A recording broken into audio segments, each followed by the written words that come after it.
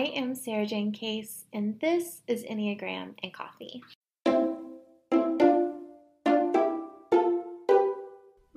Hello friends, welcome back to Notes from Therapy, where I share with you takeaways from my personal therapy or just other things that are pouring into my life or coming up for me at the moment. And today we are talking about something that I wish I learned in therapy a long time ago. So the first time I ever saw a therapist, I was in college, and I don't even know if you could call them a therapist. I think they were maybe a counselor, just someone who worked for the school who you could go talk to. And I would see her once a week. And the main thing we were talking about was how I didn't know what my purpose was. I didn't know what I was going to do with my life. It was kind of around the time I needed to be declaring a major. And I was unhappy with that. Like, I was really unsettled with it. I was ruminating and freaking out about it and crying in her office about it all the time. I don't know what I'm going to do with my life. I don't know who I am. I don't know what I want in terms of my career. Like, how do you make a decision about a career and about your life and your life's purpose as, like a 19-year-old, a 20-year-old. So I would sit in her office and we would talk about this all the time. And honestly, she was not very good at this. Okay. Like, one time she said that she had recorded a session for her superior, like someone who, like her boss, and they watched it together. And he said, well, maybe she get into acting because she's so dramatic. And she told me that. I think she didn't realize he was being mean. And she told me that as if it was sincere, like she should try acting. Or maybe he was sincere. I am a very expressive person. I gesticulate. I have big facial expressions. I record myself for my job on video all the time. Like, I get it. And I am pretty dramatic. Like, to be fair, like, she had a point, but it wasn't helpful. You know what I mean? Like, it didn't help me figure things out or help me release that pressure that I was putting on myself to figure my entire life out at the age of 19. So now, 18, 17 years later, here is what I wish she would have said. I wish she would have said that there is no figuring your purpose out in your head.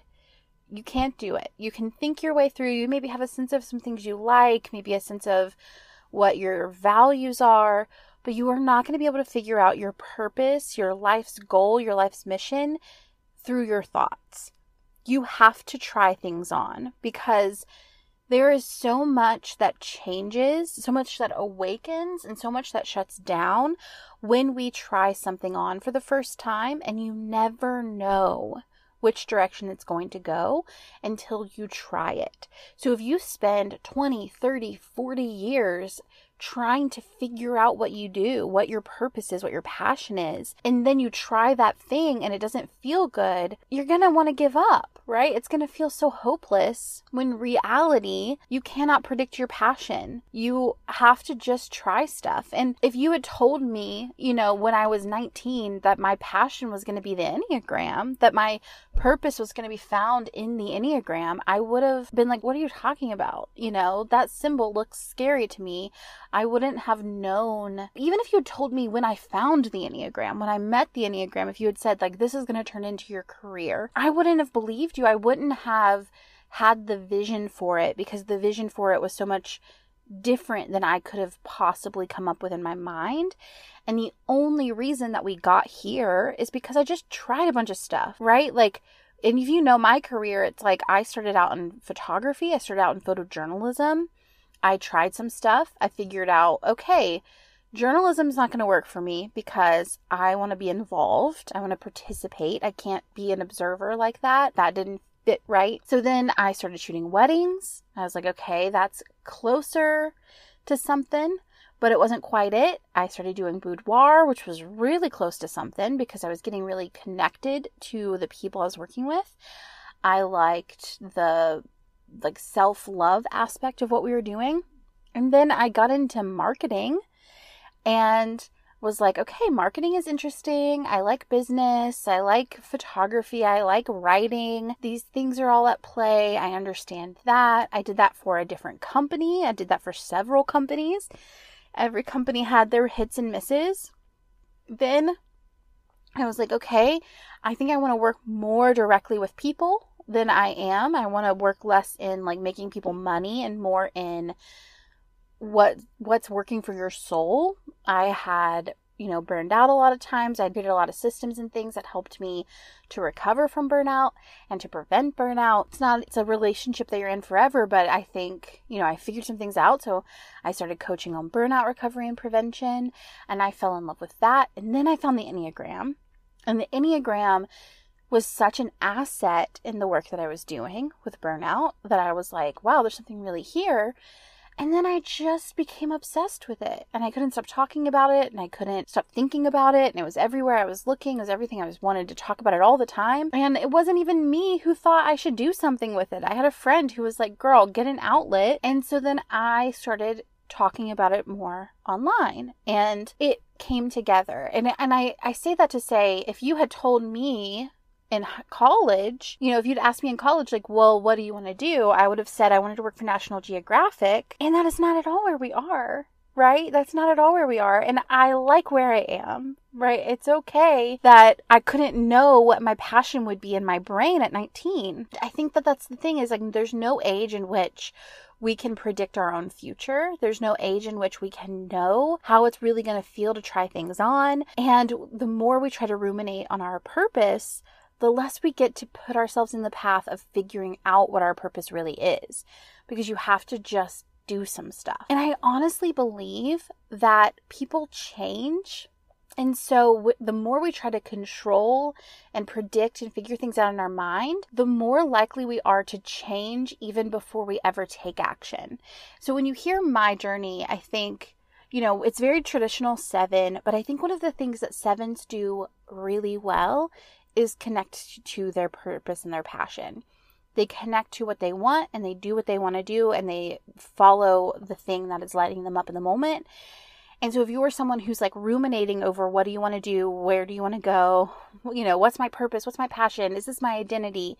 If you're in that phase, tap into the part of you that is a 7 and try some stuff on, because my little like National Geographic dreaming self couldn't have imagined being where I am now.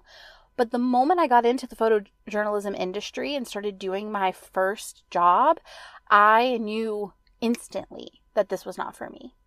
But in my brain, it was like this like perfect culmination of identities, right? Like, I'm a writer, I'm a photographer, I love people, I love travel. It felt like, of course, this is what I'm going to do. And then I got into the field and I was like, absolutely not. This is not for me. And it wasn't, if I had thought my way through this, if I had been like doing this thing where I was like, oh, should I apply for that job? Should I even try to do it? Is this for me? Should I put myself out there until I know for sure this is the path that I'll be on forever? By the time I'd thought that through, I would have been a different person. Instead of just, why don't we go for it and then let it figure itself out? Let it alter us. Let it change us. Let it change our minds. Let our actions, our experiences, the things we pour ourselves into build our purpose, right? You're not going to think your way to a purpose. Purposes aren't this thing that's like out there that you find. It's not like this little like golden nugget that like someone hid like an Easter egg that you have to like search for your whole life and then one day you find it. You build it. You build it with your experiences. You build it with the knowledge that you take on. You build it with the books that you read, the people you engage with, the things that you pour yourself into, your values, your skill sets, the things you intentionally practice, the things you like, the things you don't like. As you have experiences, you build your passion actively. Everything is always pointing toward where you're going, whether you like it or not, whether you're doing it on purpose or not. You're always building toward where you're going, consciously or unconsciously. So try some stuff. If you have an inclination of like, okay, maybe this is my thing, do it. Do it for a minute. Try it. Give yourself a little challenge. Do it for 30 days straight. See how you feel. What do you like? What do you not like? Take that data, let it make the decision for what you do next, and build your purpose. I also think that when we over-identify with what we do, it creates unnecessary suffering, right? I see this all the time. People staying in jobs for way too long because they're like, well, I'm this kind of person. Or maybe they stay in jobs not long enough. Maybe they have really supportive, quote unquote boring jobs that pay their bills, that give them health insurance, that offer them stability, that aren't toxic. They're not like bad, unhealthy work environments, but they're just not like glamorous. And so they feel like, oh, I need to leave my job to do something in my purpose, instead of finding purpose, creating purpose where they are, and appreciating the stability that they have. Some of us don't crave stability, others do. And I don't think there's like a wrong way to be in that regard. But sometimes like our society and Instagram really pushes this narrative that everybody should be an entrepreneur, everybody should be a girl boss, everybody should be constantly living into their purpose. Their job should be their passion. The whole like, if you love what you do, you'll never work a day in your life is not true. It's not true. Like, loving what you do doesn't prevent you from having hard parts of your job. Every job sucks. Working sucks. Like, having to work to live isn't fun, no matter how cool your job is. And so putting this pressure on not only finding something that you're passionate about, but also being able to turn that into a thriving business, that's a lot to ask. What if instead we go, I'm taking information in. Right now, I really appreciate the stability that I have. Or right now, this job is not serving me. I'm going to take on another job that offers me the stability that I need while I try on some stuff and figure out what I feel passionate about right now. Other ways that this like over-identifying with your purpose creates suffering is that your job is not your identity. So when you align your identity up with your job, you take something from yourself, I think, in that. Like you over-identify with the role that you're playing, or you even under-identify with who you are outside of your work. And I think this is a very capitalistic mindset. And I'm not saying that that's a bad mindset. I'm not like saying that if, we live in that society, we have to have that mindset to some degree. But at the same time, like, there are so many other ways of being a person and so many other cultures that exist that we can learn from, where there's not this intense pressure to monetize the things we enjoy.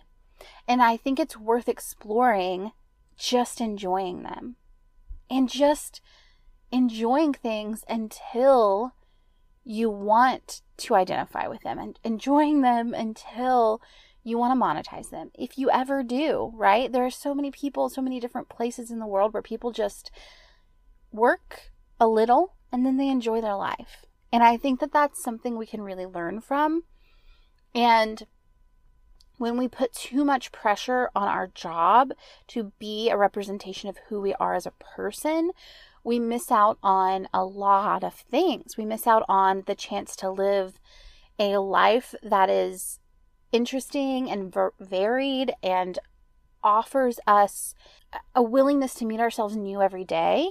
And we miss out on the chance to let our job stay in its proper place, which is simply to pay our bills. I say that to say, I want to play the role of tough love aunt today and just say, if you have been in deep pursuit of finding your passion, stop it.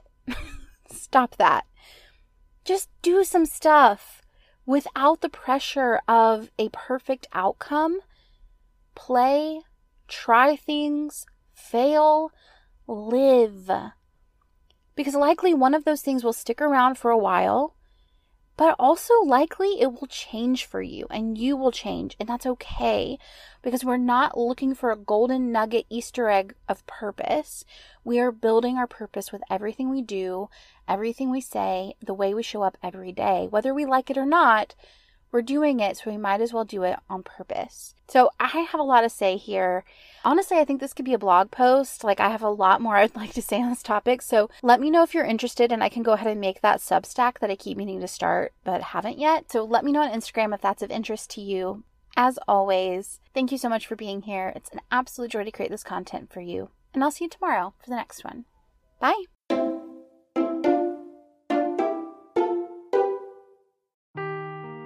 Seeking the truth never gets old. Introducing June's Journey, the free-to-play mobile game that will immerse you in a thrilling murder mystery. Join June Parker as she uncovers hidden objects and clues to solve her sister's death in a beautifully illustrated world set in the Roaring '20s. With new chapters added every week, the excitement never ends. Download June's Journey now on your Android or iOS device, or play on PC through Facebook Games.